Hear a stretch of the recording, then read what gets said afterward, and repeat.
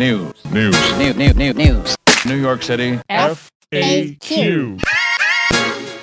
Welcome to FAQ NYC. My name is Alex Brooklyn. As usual, I am here with our two hosts, Professor Christina Greer and Harry Siegel.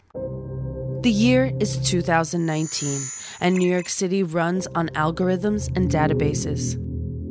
Automated Decision Systems, or ADS, have been around for a while and affect the city in everything from deciding what building to inspect to who gets placed in what school. The NYPD and law enforcement use it in facial recognition and predictive policing. These algorithms invisibly affect our daily lives in both small and large ways. Many agree that there are bias built into these algorithms, which skews the automated decision-making and stacks the odds against certain demographics like women and people of color. Remember how in the 1970s the Bronx burned down? In part, that was because the city and the FDNY hired a company called RAND to calculate factors of response times and geography in order to root out, quote, redundancies in service, end quote. They were trying to cut costs. But the methods are said to have been flawed and stacked against the poorer neighborhoods. So guess what happened? Well, you don't have to guess what happened. The Bronx burned down. In this brave new world, the privacy of our citizenry is eroding. Not only is your current privacy at risk, but also your past privacy. More on that is Harry Siegel. Do you remember that car ride you took 3 years ago when you met up with that guy who ended up being part of a criminal case you read about in the papers? Maybe that wasn't you, but it's one of our listeners. Anyways, if the NYPD is knocking on your door and you're trying to figure out why, here's something sort of cool and interesting. Your past privacy, things that have already happened, may not be so private.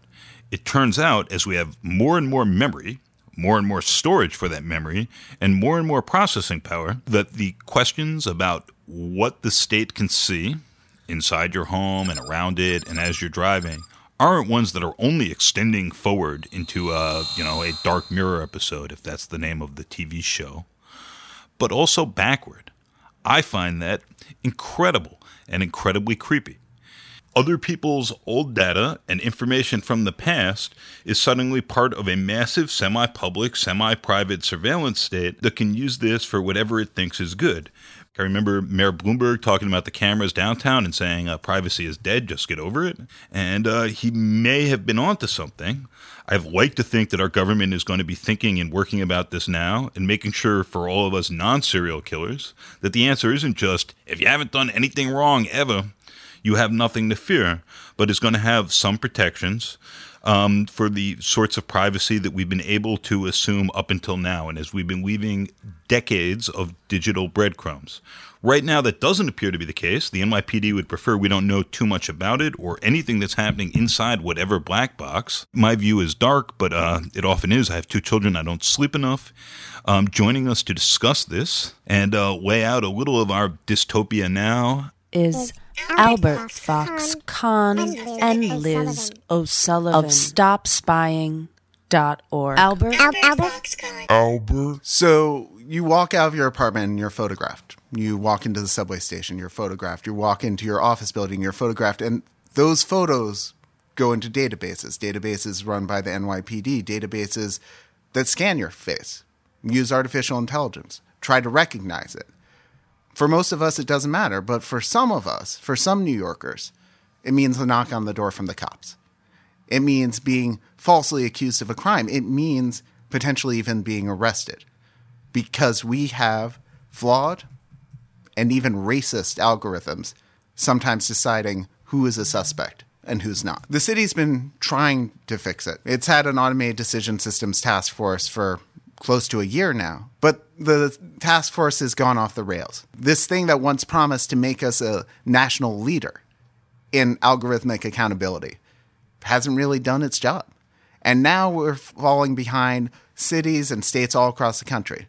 And it's not clear if we're actually going to be serious about fighting algorithmic bias and how it's impacting New Yorkers. The problem is we don't know where it's being used yet. We have fears. We know, for example, it's being used in facial recognition, but we're not sure all of the ways. We know the NYPD uses it, but we don't know how often. We don't know where. And we don't know how they check to make sure they're actually getting it right and not putting the wrong people behind bars. We're worried about algorithms impacting schools. Who gets assigned to which classroom? Who gets assigned to which school? We're worried about it in city hiring.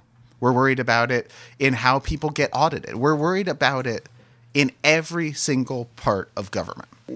We have evidence from police departments across the country, including the NYPD, that shows that when police departments try to use predictive policing, when they try to predict where crimes are happening in the future, it's often based off of biased data from where they have enforced the law in the past. We know communities of color are over-policed. We know poorer communities are over-policed. We know this skews the data. And so when you have that dirty data feeding these predictive policing algorithms, it just bakes in bias into the future.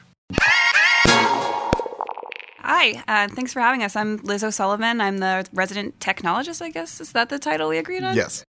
Okay, great. That one then. At the Surveillance Technology Oversight Project with Albert. Hi, I'm Albert Fox-Kahn, and I'm the Executive Director of the Surveillance Technology Oversight Project. We're a nonprofit based at the Urban Justice Center here in New York. So I read some science fiction. What's the state of dystopia now, and what should New Yorkers be thinking about it, and what are elected representatives doing?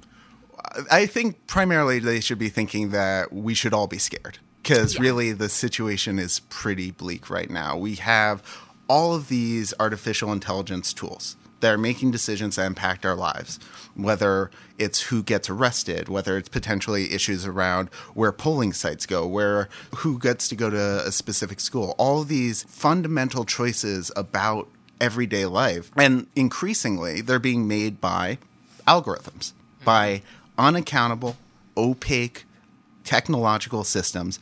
So that's why it's really important that we come together as a city and figure out, well, how do these algorithms work? Do they work well? And crucially, are they biased?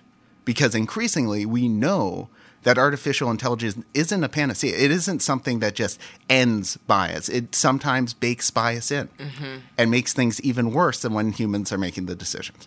Yeah, I think one thing that really worries me is the speed at which the technology is progressing and how quickly it's making its way into consumer products that are being marketed aggressively towards our law enforcement agencies.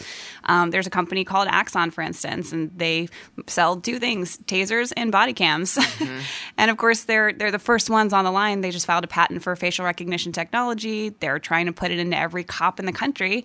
And in some cases, they're even giving away the cameras for free in exchange for, the subscription to their cloud storage that ends up costing quite a lot. Wait, so we have body cameras rolling out here. There's all of this footage. There's software that says it can recognize faces. We've just been reading in the Times that in China, there's now software that can recognize dangerous ethnicities, or is trying to. Who owns that footage? Is that governments at least, or is this these companies, or where's that going? In a lot of cases, I think it's unclear. I think, there's something that happens pretty often in the software industry, which will exchange product for data ownership. And I think we did that in New York, too, at some point. Well, one of the things is that it all depends on the contracts. It all depends on the terms at which the state gets these tools. So let me give you an example. When Cuomo rolled out facial recognition on the bridges and tunnels, he thought it was cool. He thought it was this fun thing that was super high tech. And we asked, who gets the data? Who owns the data? How can that data be used by the vendor? What are the protections to make sure this doesn't get shared with the federal government, with ICE? And all we got was silence. And that is increasingly what we see, that we have these agreements with these large companies to potentially get all of our images, to potentially be an arm of the government for policing. And we don't know the terms under which they're getting that data. So you started off saying that we should be alarmed. On a scale of 1 to 10, how alarmed should people of color be? Because something tells me that this information that's probably not created by immigrants or black folks or Latinx people or undocumented is constructed in such a way where the algorithms are probably disproportionately going to affect communities of color, which I find very troubling. And many of our electeds who are not people of color don't see the problem. So how alarmed should we be, and what is the recourse, and what can communities do to sort of slow the tide that clearly is already coming into the shores? Well, Liz can talk to some of the technical details, but what we know is that these systems can get it wrong a lot, and they get it wrong a lot more often for women and for communities of color. That the way the algorithms are constructed, they are racist, just to put it bluntly. So this is always my big question. We ran a piece of the Daily Beast making the case the other way, titled Bots Are Terrible at Recognizing Black Faces. They found, I think, 6 black members of Congress out of 28 women were criminals. Let's keep it that way. Do we want to be improving these recognition systems, making sure that they're fair, or pointing to this as a fundamental problem and a reason to stand to thwart technology and yell, stop?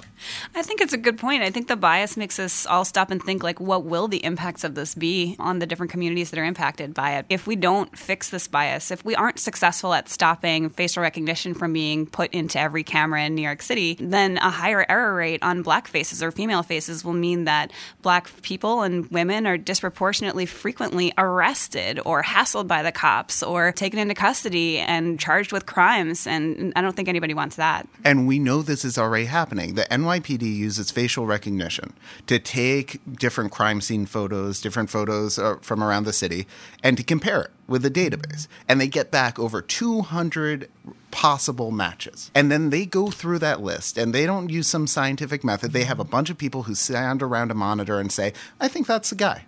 Mm-hmm. And when they think it's the guy, do they use some sort of method to check it? Do they have a double-blind approach? Do they have confirmation studies? No.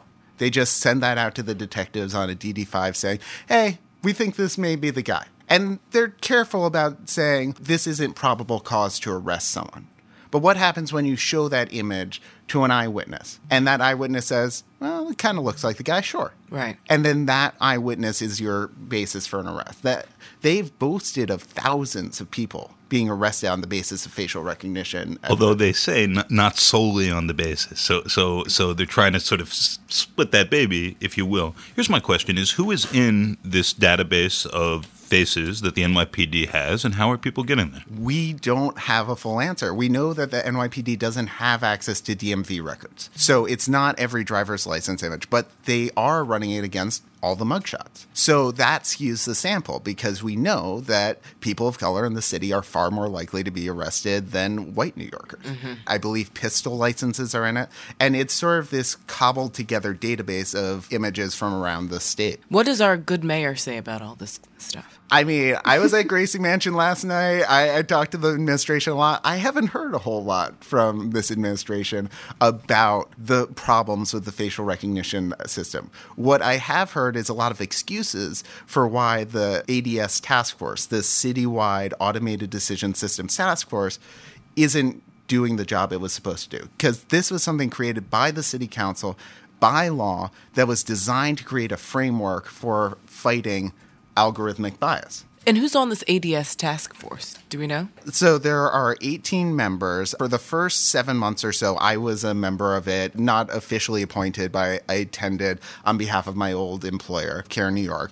And so it would be academics, city officials, all together in a room trying to figure out what the heck is ADS? How the hell do we regulate it? And unfortunately, we've gone through more than half the time allotted for this task force, and they're still just sitting around in a room saying, what the heck is ADS? What the hell do we do about it? So, real quick, what the heck is ADS, and what the hell should we be doing about it? Yeah, so automated decision systems or support, depending on what the S stands for. In different government organizations, you can have algorithms that are trying to, in a lot of cases, assess the risk of a certain situation from happening, whether that's the risk of recidivism or, the risk of a child being endangered. How do we allocate resources or decide whether or not what happens to you as an individual? So there's historical data that usually is collected by the city, which is rife with bias in a lot of cases. Predictive policing, for instance, is a big automated decision system. And so it's like, where do we send the cop cars? Well, how do you base that? It's based off of all the previous incidences of crime that have been recorded. Only the ones that have been recorded are the ones where the cops went there, and cops may have gone there because they're just, more prone to visit black neighborhoods than they would white ones. And that's often when the NYPD talks about deploying resources, they'll say this is what the community is asking for. Right. And then this sort of becomes self-fulfilling prophecy. Yeah, and bad data gives you bad results. Right. Even when you're using a good algorithm. One of the issues we see with the ADS is the members have been screaming for months, we want to know what the city is already using. We want to know what tools are already in the field, because how do you create a rule book for how you police these systems if you don't know what they're doing? But the cities refuse. When we say the city, what's the Commissioner O'Neill say about this? Is he in the front of this? I mean, so far in the process, it's mainly been the Mayor's Office of Operations that's been running the show on this, along with the Commission on Human Rights. But we know that a lot of the resistance is coming from the PD. We know that the PD has systematically tried to fight public oversight, whether it's 50A, whether it's their fight against FOIL, whether it's any of these initiatives to try to block public access and accountability. Narrator Voice, 50A, is a long-standing law involving public records and who has access to them that was just reinterpreted to mean that police disciplinary records can't be seen basically by anyone. FOIL is, I use tinfoil on top of my head to block information, but you can also use it as a freedom of information law to see public documents. That is a very obnoxious process in New York. And this mayor, his law department has repeatedly gone to court, gone to the Court of Appeals, gone to our highest court to fight to reinterpret the law, to block public access under the Freedom of Information law to some of the most important information about how our city is being policed. and you also briefly mentioned the Commission on Human Rights. So how are they involved in all of this? So this is one of the mayor's commissioners. I know her office just a touch. What exactly does that office do in response to this? So they've been one of the co-chairs of the task force. Okay. And I have to say, I work with the Commission on Human Rights a lot. And they're amazing. They've grown tremendously over the last few years. And as someone who sues people for harassment and discrimination and Right, and they just launched the While Black campaign to sort of Exactly. combat sort of all the horrible things that happened to you as a New Yorker while black. So this doesn't seem to be congruent necessarily. Well, I think they have incredibly good motives in how they approach this work. But I think the reality of city politics is that the NYPD has the trump card. When it comes to reforming policing, when it comes to transparency, when it comes to even AI, you can have these agencies on board. They're willing to do a lot until you hit that NYPD firewall.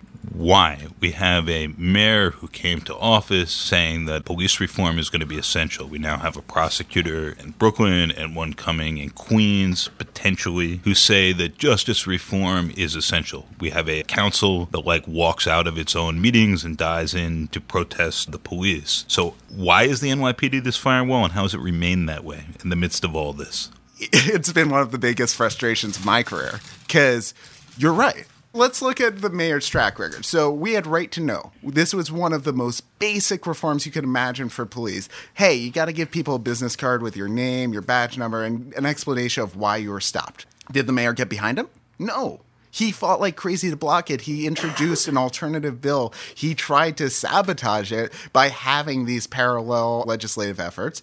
And still, Right to Know is hitting headwinds because of that. What happened with our sanctuary city bills? 2017, we had two bills that promised to legislate that New York would be a sanctuary city. It was huge news. They were great about getting the talking points. What did the bills actually do? They exempted the NYPD. They said, we're going to have sanctuary city protections. We're going to have prohibitions on sharing information with ICE unless you're law enforcement. And time and again, anytime there's an effort to try to regulate the NYPD, the mayor's office is blocking those. It's pushing back. And really, given the platform he ran on, given what he promised, given what he stood for as a city council member, as public advocate, it's kind of shocking. Right. Well, quick shout out to our friends and colleagues from DocumentedNY.com who came on the podcast a few months ago and sort of walked us through some of those tensions between ICE, the court systems, and regular New Yorkers who don't have protections. I also think it's pretty interesting when the mayor was on New York One the other night and they were asked about sanctuary cities, and he essentially said, we're going to fight it tooth and nail in the courts. And it's like, that's actually not what the cover of the Daily News said. So that's interesting. All these other mayors are saying, and Trump is offering this Manichaean trick choice.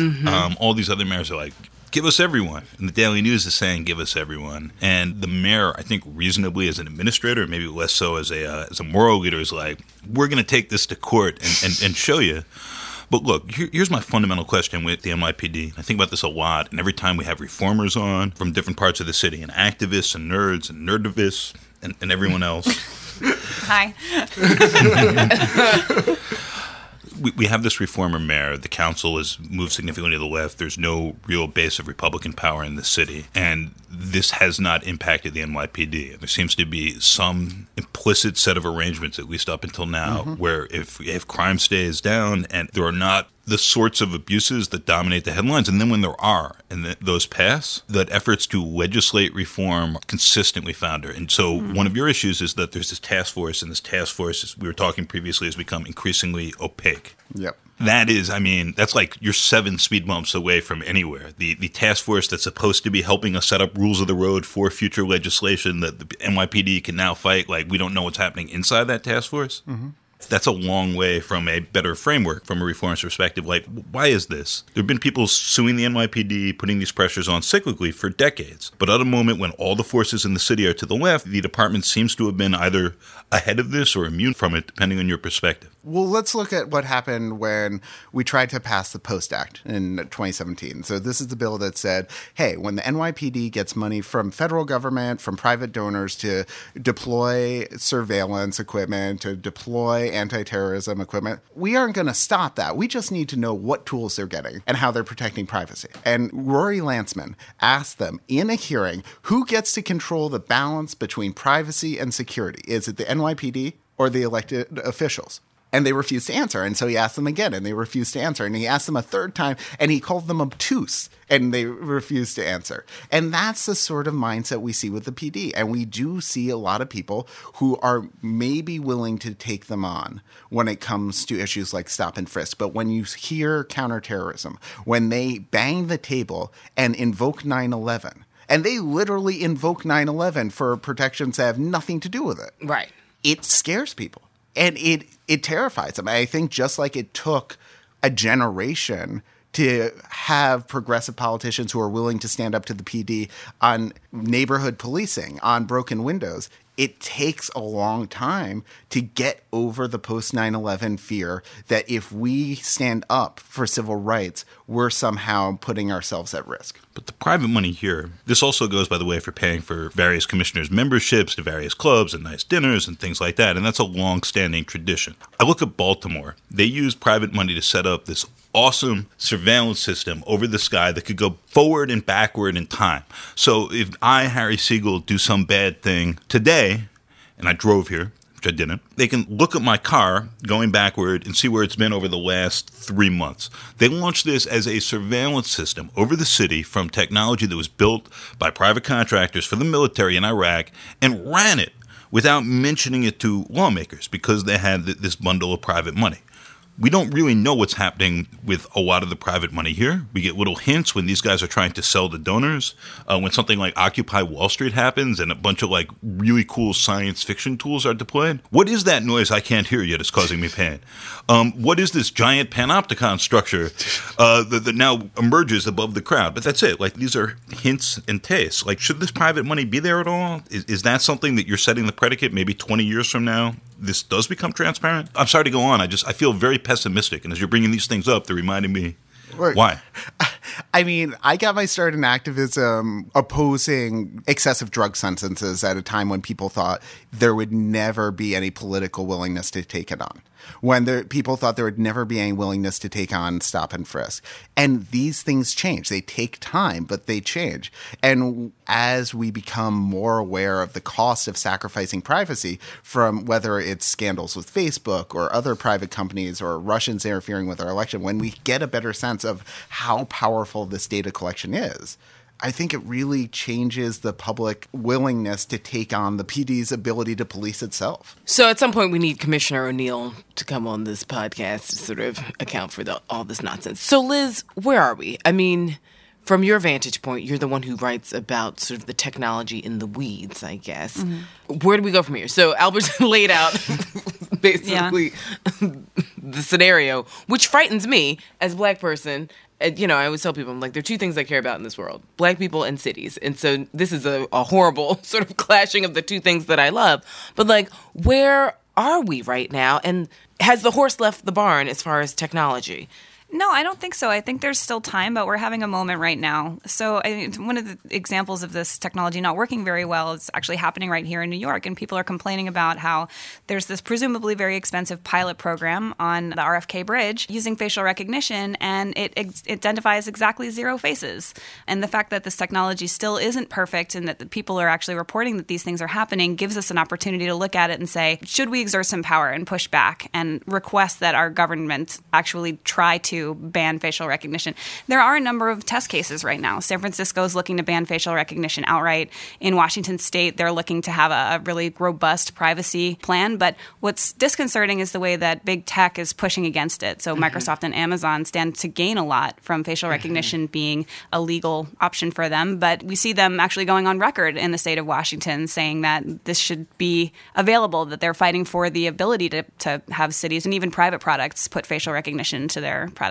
And you said presumably very expensive. How would we find out what the actual dollar amount is? Well, in a lot of cases, it's advertised. So, for instance, like 1,000 predictions on Amazon Recognition costs you $1. But if we're talking at scale, you know, 1 million will cost you $1,000, and that's maybe, I don't know, an hour worth of inference on New York City. So you can do the math. And there's actually been some litigation by civil rights groups to find out how much it costs. There was the recent decision about, back to my favorite acronym, FOIL, where the city was forced to reveal to the NYCLU how much it was spending for some of its surveillance technology. Okay. So we're part of a nationwide consortium called the Electronic Frontier Alliance, where we work with EFF, the Electronic Frontier Foundation, to work on these issues nationwide. And then ACLU has something called CCOPS. Everyone loves acronyms. Civilian Control of Police Surveillance. And that's a nationwide movement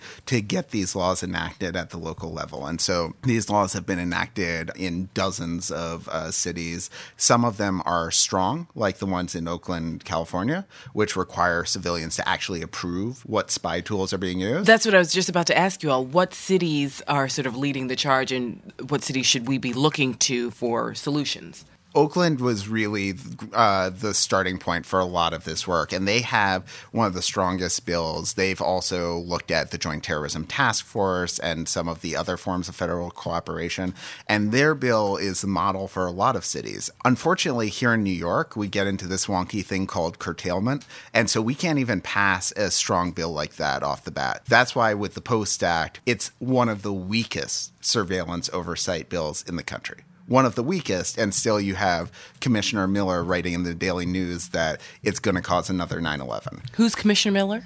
So he's the Deputy NYPD Commissioner for Intelligence. Gotcha. And so, Liz, Obama was famously known as the drone president.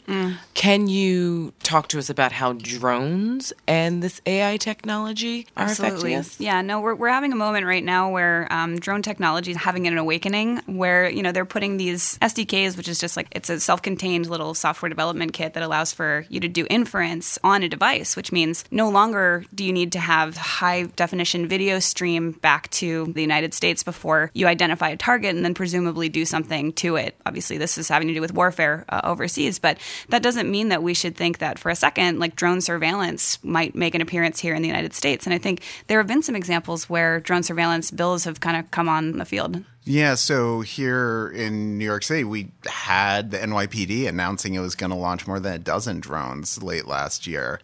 As a concession to us noisy activists, they came up with some ground rules, but it wasn't nearly enough to make sure that these drones aren't going to be combined with facial recognition, combined with some of the other more problematic features, and used in a way that really curbs our ability to exercise our fundamental rights. So an algorithm, you're aware, is a series of rules that determine an outcome. We need to have some set of codes or rules for what people should do. There is necessarily both bias and discretion baked into any package there. where reformers have an interesting advantage sometimes, that they can point to the flaws in any existing set of rules and they don't have to propose their own ones. So in the fight about stop and frisk, for instance, it was, this is too many, what would the right number be? Are there models for what better algorithms that are transparent look like, and like positive standards those can be held to, particularly when you're dealing with justice, law enforcement, and carceral issues? It's worth mentioning that when we say algorithms, it means something slightly different when you're talking about artificial intelligence. You're saying a systematic organization of rules, but when you're doing machine learning, it may or may not have any of those kinds of deterministic rules. It's a probabilistic, just like think of it like a very fancy, very complex mathematical statistical equation. So its output maybe says, I think that this is Harry, but we're like maybe 73% sure about it. And then if you were to try to figure out why we thought that this was Harry, you won't be able to. And there are some new mathematical techniques seeking to try to explain or basically create like a proxy model that's close enough to the machine learning model. So we don't know the set of rules to the extent there are rules, how it's getting to the 73%. Yes, exactly. It's impossible for a human to know. And so modern explainability techniques are trying to create like a different model that's more simple, one where we can know, and then have it give you the same output and then assess whether or not that was similar enough for your purposes. But the black box is a real big problem, especially when it comes to legality of a lot of these things. And there are techniques to explain how the tool works, but also to test for bias, to test for disparate impact, to test for all of these things that we want to avoid. And so there are roadmaps out there. And at the City Council hearing on automated decision systems, we had a lot of experts proposing different things that we could test for as part of this process. We're talking about the field of fairness in machine learning, which is really nascent. It's only a couple years old. And, people like Joy Buolamwini out of MIT and her whole crew in the Media Lab there, really women of color are the ones that brought this all to light. Surprise, surprise, surprise. So, okay. Since people get this podcast in their inboxes in the morning, is there a silver lining on any of this information that you've just laid out for us? Just so we don't start everyone's Thursday off with a dun, dun, dun. Drones are following you. Your face is being recognized when you cross a bridge, and the mayor doesn't do anything about it. The thing about all of this, the thing that's so frustrating, this is all solvable.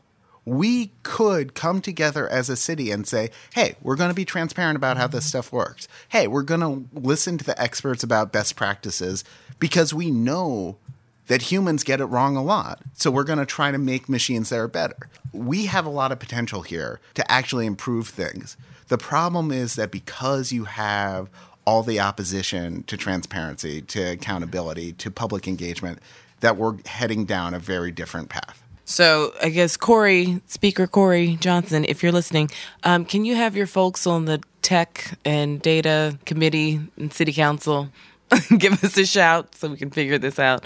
And also, obviously, Commissioner O'Neill and Bill de Blasio. At me. Slide into my DMs, Commissioner O'Neill. We need to chit-chat really quickly.